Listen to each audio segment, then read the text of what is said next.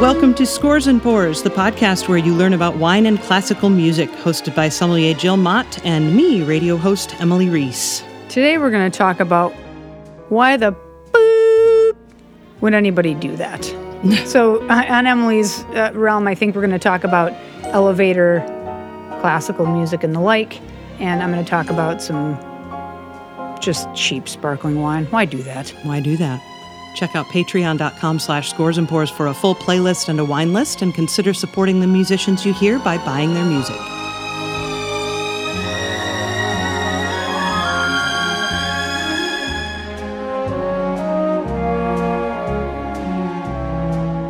Ms. Reese, well, hello.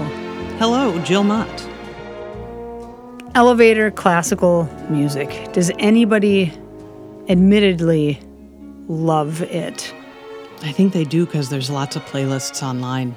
Wow, that's really scary. Yeah. I wonder why the heck would it happen, but I guess there are people that like it. I wondered why the heck would anybody cheapify sparkling wine as cheaply as it's been done, made a la Coca-Cola. I mean, CO2 injection, only when you can find something just as good for maybe $1 or $2 more. I don't know, man. We'll taste like how different they really are and why it's just shouldn't be tolerated. It shouldn't be tolerated. And I might give people a little cost analysis of how much their mimosa actually costs. Well, where should we start? Let's drink. All right. So I've brought with me today 2 sparkling wines. One is made very much like a lot of Proseccos these days, which is called the Charmat method. And I'll talk about what that is in a moment. And one is CO2 injected. So it's basically made like one would make Sprite or Coca-Cola or something like that, right? Okay. Not a bad thing when you're making Le Croix, soda water or something, but not really necessary in the world of sparkling wine. And I wanted to talk about this only because when I go out somewhere for brunch, which I hardly ever do, or, I'm at a wedding and people are like, oh, do you want a glass of champagne? I'm like, okay, first of all, I don't expect everybody to use the correct verbiage, right? That champagne can only be champagne if it's made in this region and this method in France. I get that not everyone knows that. That's fine.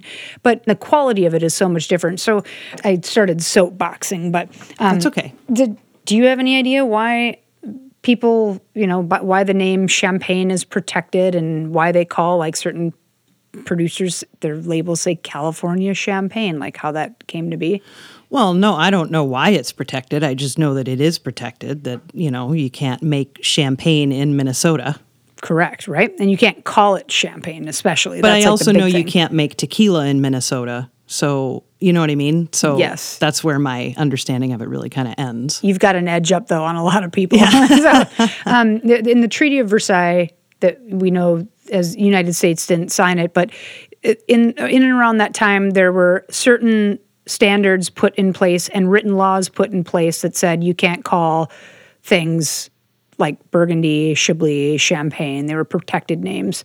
And in 2006, when this was revisited, the Champenois were pissed. They were like, hey, United States, you can't use these words like the EU, that there are protected EU places and ways that they make these wines.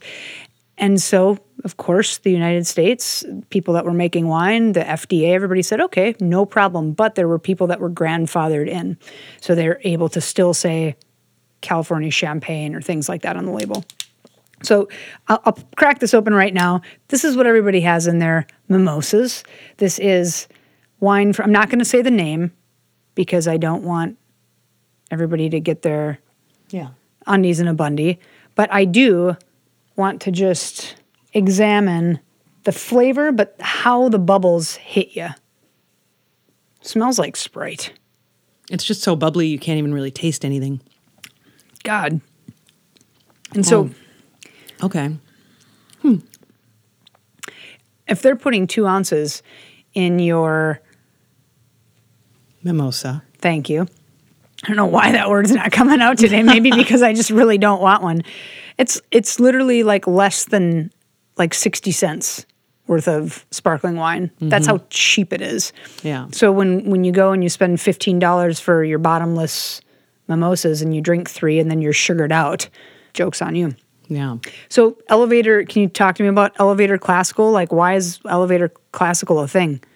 Well, I mean, when there started to be elevator music that you heard in elevators, it really probably was just classical music, just simple classical music. And that information, I'm going to tell you where my source is because it was a very specific source. I read an article in Atlas Obscura by Natasha Frost. So you can find this about elevator music. And basically, it's a really interesting article because it talks about how originally people just assumed music was in elevators to calm people down. But it turns out that people had been riding elevators for decades before you started hearing music in them. And that it really was just to kind of help pass the time because skyscrapers were being built. One of the reasons skyscrapers could be built in the first place was because of Elisha Otis, the guy who invented the safety elevator. And so elevators could conceivably lose 5 of 6 cables before there was any concern. You know what I mean? So it's like that's why there were skyscrapers in the first place was because of elevators. But then suddenly you've got an 80-floor ride on an elevator in the 20s is going to take a while, you know? So they started to play music in elevators. And I guess it really was just classical music. So was it, let me ask you this, was the classical music that was played over those speakers at that time, were they just playing like a regular rendition of, I know today we're going to listen to a Grieg. Were they playing something similar? Obviously, because there's so much synth, right? Like when I hear elevator music, what I think of is synth, electronic. Like I don't think of like pure classical music. So were they obviously listening to like pretty much a studio recording or something like that? They weren't listening I mean, synths weren't really made for that kind of music for a long time after they started playing music in elevators. So it was just straight up classical. And it was probably what we would call light classical music, you know, maybe some Strauss waltzes or maybe some British light classical music, which we've talked about before on the show. You know, could be anything just light and simple and inoffensive. So then I guess my question then turns to why would anybody, because that sounds, I would want on an 80-floor ride to listen to some Strauss waltzes, right? As opposed to listening to some heavy breathing from someone to my right, making me all nervous in the 20s. Yeah. So I guess the bigger question comes, why did people in the 60s, 70s, 90s, even today, decide, let's synth this shit up. Yeah. Like there was one that you said, did you listen to the drums in that? It was like in Romeo and Juliet? Yeah. What? So maybe is that the bigger question? Instead of titling the show Elevators and WTF, it's like, why did people decide to take classical and make it synthy? If you've heard of the term Muzak, that's a trademarked term for music that was produced to sell to corporations or to provide to corporations to improve worker productivity. How synths got in there is beyond me. I think really it was just a sign of the times and just basically taking pop music and mixing it with instrumental music, basically, to try and make it chill and calm. And they had, so 3M actually, Minnesota Mining and Manufacturing, produced these basically 24-hour tapes. They were these huge proprietary tape machines they would sell called the Cantata 700 or something like that. And a company would buy it. And then they'd have all this music that would just play endlessly. And it would get to the end of the tape, and that would be 12 hours. And then it would start playing back, and it'd be the other 12 hours or whatever. And it would play in 15-minute chunks, and then there'd be 15 minutes of silence to reduce listener fatigue, and the tempo would speed up throughout the 15 minutes to improve productivity and blah, blah, blah. It was really bizarre. But I think to answer the question more specifically about synths, you know, and I'm sure people have written dissertations on it, but it just had to have been a sign of the times because it was so popular. And it just stuck, right? Like, I mean, I was in my dentist's office maybe 8-9 months ago, and it literally, I was like, why is this still happening? Why are we listening to, say, a Strauss waltz with synth and like dun, dun, dun, dun, dun. And it sounds like half like porn, half like, why is this on? Like, this is terrible. Yeah. So, I mean, I hope we're going to listen to one of those today. Just we're going to listen to some. I mean, there's a lot of bastardized music out there for us to choose from. I wanted to choose something I could listen to and not immediately hate, even though it's terrible.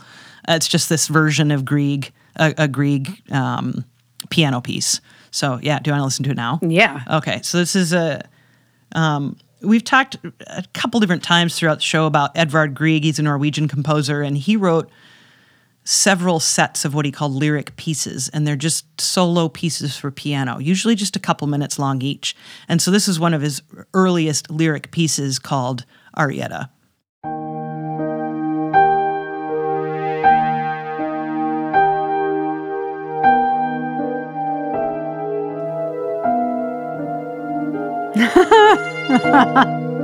Wow.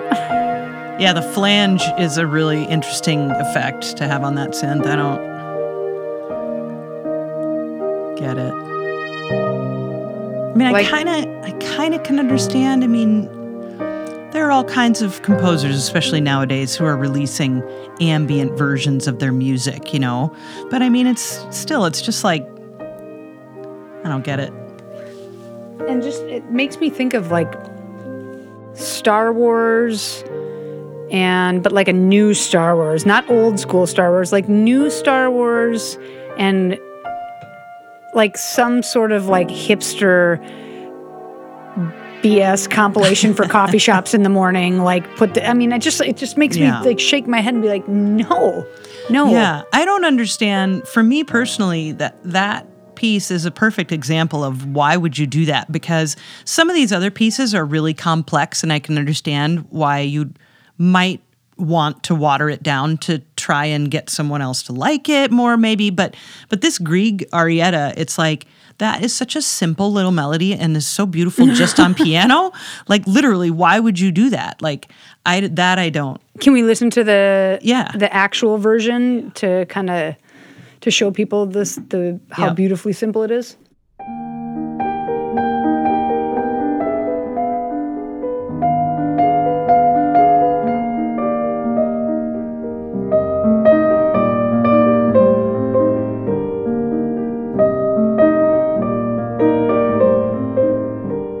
Yeah, I'm just going to be just as chill in the dentist's office for either of these. Yeah. And the other one's just going to make me wonder when Lightspeed is coming or something.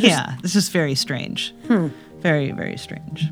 Can I crack open this next bottle of bubbles? Please. It's got my name on it. It literally. Does. Via Emilia. Love it. I specifically chose something that was mere dollars more than the one that is the less expensive version by a couple dollars, but made in a much less quality-driven fashion.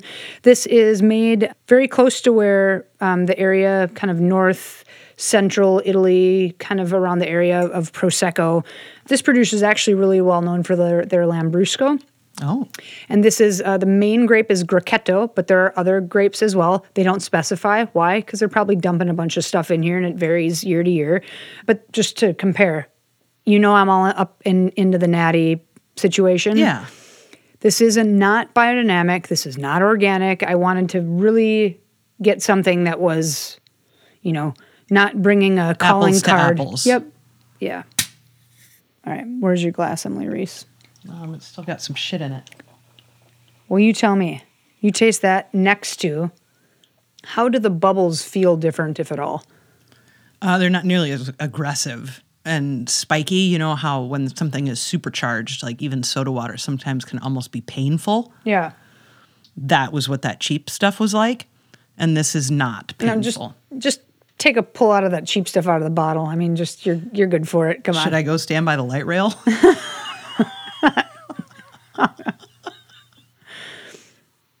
Just so you can taste it right next to. Yeah, the bubbles are really aggressive in the cheaper one. Also, the aftertaste is just off. I don't mind like when it's first after. Okay, so that cheap one, I feel in three parts. I feel the prickly bubbles that are too much. Then there's actually this kind of pleasant, oh, that's not bad. But then the aftertaste is what kind of ruins it for me. It's almost plasticky. Mm-hmm. And like with this one, though, there's nothing complex about it. It's not like it's necessarily a bump up in like a price tier, but the difference is literally the one that we got to compare the CO2 injected wine was literally $10 a bottle, $10 a bottle, and this is 11 to 12 depending on where you buy it. Yeah. So crazy. And just to show that, you know, I understand that, you know, budgets are tight, especially these days, but people want to drink some stuff. People have weddings. They need to feed a lot of thirsty people. Yeah. You're a restaurant owner. You need to make margin. But if you're tooting yourself that you're going to be like farm to table or blah, blah, blah, and then you have terrible mimosas, don't go put champagne in your mimosas. There's stuff out there like this little Via Emilia that's just like a little bit better quality, a little step up in quality. I just think the is like, this is just not necessary for the world ever. No, it's crazy that it's almost the same price. That's what blows my mind at how much different it tastes. And this is actually not even a brand that I didn't want to buy because I didn't want to buy the main cheap brand, if you know what I mean. Yeah. The main cheap brand was actually more expensive than the one that's in my fingers, but the taste is exactly the same. Yeah. So in that case, they would be the same price if I would have indulged in that. Crazy. Oh my gosh, I got a great idea. Hold on. Okay. I saw a grapefruit in your... Yeah. What if we did grapefruit mini mimosas? That sounds great. And we tried one with the Amelia and one with light rail bubbles after we listened to some tunes. Let's listen to the Len Stevens Orchestra. Okay. Let's just listen and then let's talk about some of the characteristics. Okay.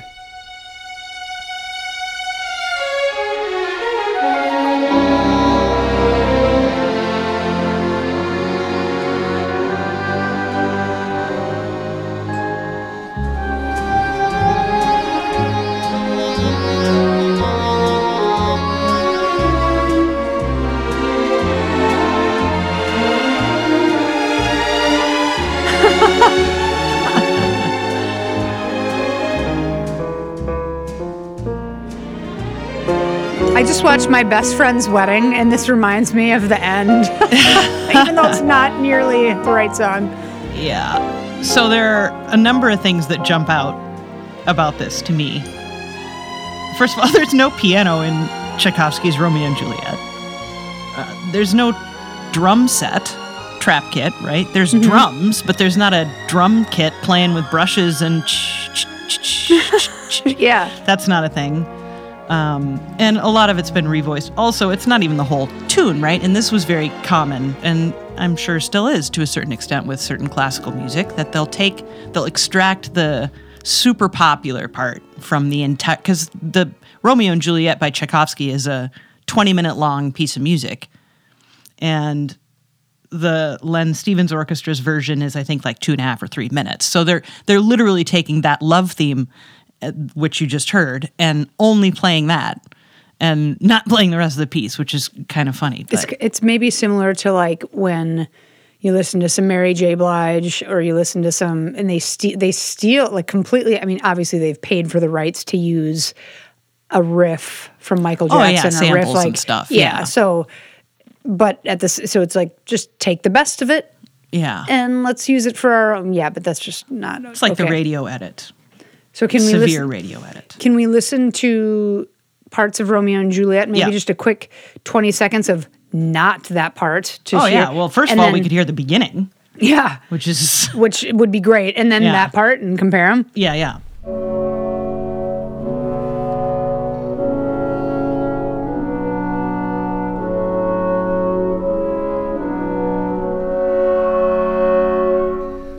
I love this piece.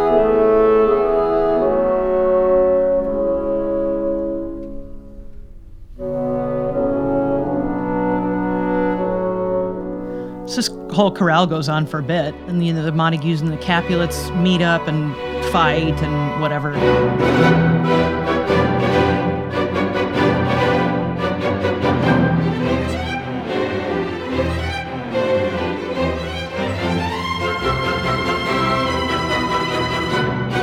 They did maintain the English horn solo.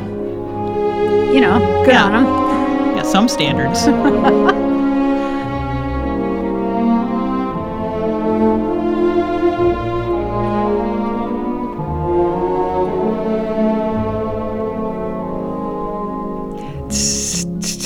Yeah. Come on. Cue up the trap kit. I mean, there's so much more drama here. Yeah, I mean, it's supposed to be. I mean, it's supposed to, it's a little tiny tone poem. It's a story. He tells the story of Romeo and Juliet in 20 minutes, and you don't get that when you just hear the love theme, you know? With a trap kit. Yeah. Oh, my God. And a tiny bit of an overzealous English horn player in the Len Stevens Orchestra as well, but we won't hold that against him. All right, well, do you mind giving us a quick pause? Not at all. So we can go squeeze some grapefruit. Let's do it. All right.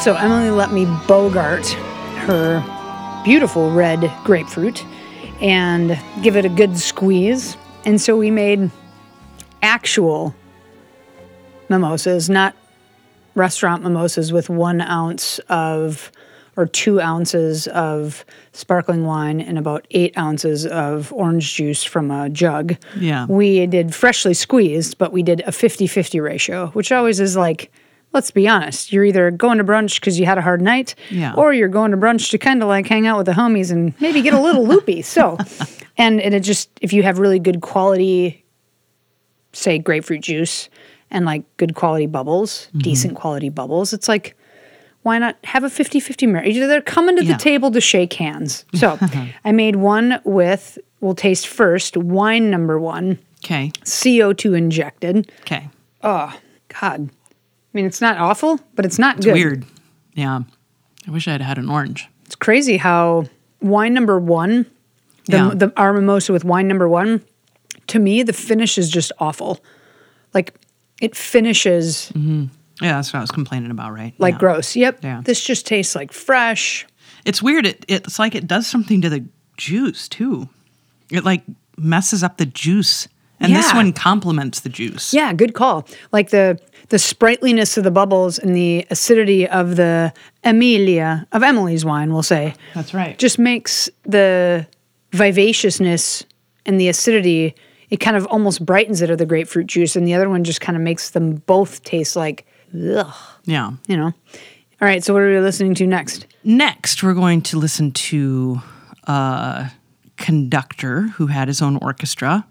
And he was an Italian guy who lived in Great Britain, Britallion, and his name was Annunzio Mantovani. And Mantovani became known as his last name, just like, you know, someone like Cher or Madonna has a one-name name. That's Mantovani for you. He was hugely popular in the 20th century and just recorded dozens upon dozens of these albums that kind of were somewhere in the middle between hardcore Western classical music and pop music. And so Mantovani's orchestra pulled from both. They played, you know, watered down versions of classical music, and they played watered down versions of pop music. And the thing about Mantovani's orchestra is a lot of times you'll hear these recordings and they're really talented players. I mean, they'll play some really technical passages that are great and cool, but they're just in these less desirable arrangements. So one of the characteristics of that sound, that kind of elevatory, watered-down classical sound, tends to be an awful lot of reverb that's added to these tracks. And reverb is that echoey sound that you get, like if you clap in a cathedral, right? You hear your clap hundreds of times, reverberating off of hundreds of surfaces around you. And so they add this to this recording. It's a very common thing to add to all kinds of recorded audio, not just music. And so you can hear that reverby sound on these recordings. And you also hear a lot of what are called cascading strings, where the strings are kind of sigh. They kind of do these sighs that make it sound like almost a slow waterfall. It's just it was an interesting time and interesting genre, and you can find Mantovani's greatest hits all over the place. It's just dozens of recordings. So we could listen to a couple things. I could let you choose. If you want to hear like an old pop version that got turned into a classical tune, or if you want to hear like a watered down classical tune, what are you feeling like, Joma? Let's do the pop turned classical, because to me that applies to the why the F. Why would you do that? Would someone do that? Just keep it pop. I get like that you want to like bridge these genres, right? Like that's what that's what humans do. But like there's some things you just don't do because it's just not good. Like, right. So this is a tune called Charmaine. I wonder why you keep me waiting, Charmaine, my Charmaine. Mantovani took this tune and it became one of his most popular recordings, although there are some. He even did jazz stuff, Take the A Train and stuff. It's crazy. But anyway, at the beginning of Charmaine, the Mantovani version, you'll hear reverb right off the bat. And then when the melody kicks in and the strings kind of do this like lazy falling down the river thing, that's these string cascades that we're referring to.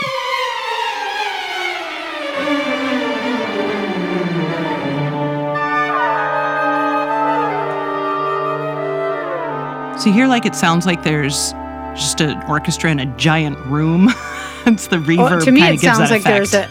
it's all on a keyboard with several levels. With pedals and stuff? He's just like, do with his right hand, and it's on the strings function. Yeah. Yes. Well, that's pretty, that's like terrible. I'm taking off my headphones. I'm going to start drinking straight from the bottle. That's so bad. I mean, to me, it reminds me of an era, and I don't have bad feelings about it because of the people it reminds me of and things. But when I think about it musically, then I wish it wasn't that way. But I do have fond memories associated with the sound, interestingly enough, I guess. I don't know. Maybe that's like with me and Blackberry Brandy. I think of Blackberry Brandy and I think of my sister's wedding. And I'm like, that's not so bad. And my sister's wedding was really fun. And I was kind of saucy for the first time in my life. I think I was like 20, maybe less old, maybe a little younger. But anyway, and I don't know. But I think of Blackberry Brandy now and I'm like, atrocity. That is atrocious. So maybe it's similar. I feel like at the beginning I was all over the place in the bubbles department. Do you have any like qualifying questions that would put things a little bit more in place for folks or not? Well, I love that you brought non quote unquote natural, like not biodynamic, not, like these are filtered things. These are, these have been adulterated, right? I love that you did that. Or stripped of, maybe. Better said. Stripped of. Oh, I mean, they've had yeast added for sure. These are not native yeasts. Okay. But like they've maybe been acidified, probably a little bit of yeah. Okay, little adulterated. Tap. You're right. Little stir here You're and right. there. There's a stir. Yeah. So I think that's amazing. And I love that, there's something delicious that actually falls into that category that's still good, this Via Amelia. Is there a natural alternative that is affordable like this? I mean, I know that there's tons of natural wine out there that's super cheap and affordable, but I'm talking about with a really good pet wine. nat, because I know pet nats are kind of pricey. I would say a good quality pet nat or a frizzante style wine would be about $24.99. Okay. When we're going to start qualifying it as a natural wine. And I say that because there are $19.99, $18.99 sparklers that have a native yeast to ferment. They're made in a pet nat vein, but they're sulfured up the wazoo and, maybe very lightly filtered. Mm-hmm. In this case, I think the question you're asking is it's around the $24.99 mark. That said, we're thinking very cheap champagnes are in the 30-ish, mid-30 tier. Mm-hmm. These $24.99, these are farmers making sparkling wine. You know what I mean? So that's like you're paying for... It's the same where people are spending like $6 for a bag of like chips made from avocado, fried in avocado oil. It's just like you're paying for something else. You're paying for more flavor and a different way of doing things. And so, I don't know. Yeah. I don't know. It was really fun. I like also, and I think we've done some forced bubbles next to natural bubbles before, but I always think that's so fascinating because forced bubbles are so forced. They're so just aggressive. And there's a time and a place for it, right? But my goodness. No. For me, that's my argument. Is like there's not as much as I want there to be. I mean, this is I actually never did mention the Charmat method. What that is? The Charmat method is when you create bubbles in a big tank, either after you've got a fermentation that's happened. You can add yeast. You can add sugar, whatever you need to happen. But this fermentation for bubbles is happening in a big tank. And then you're moving it to a bottle. So that next fermentation, that creating of bubbles is not happening in the bottle. And so that's... Like it does with a pet nat. Correct. Or like it does in a champagne, where the second that, so this has been created in a tank, most likely. It says online that it's a Charmat method. And so the bubbles are usually not as fine as a champagne. Sometimes they're not as aggressive as a pet nat. But they're definitely not as aggressive as CO2 injection. Gotcha. To Scores and Pours. To Scores and Pours.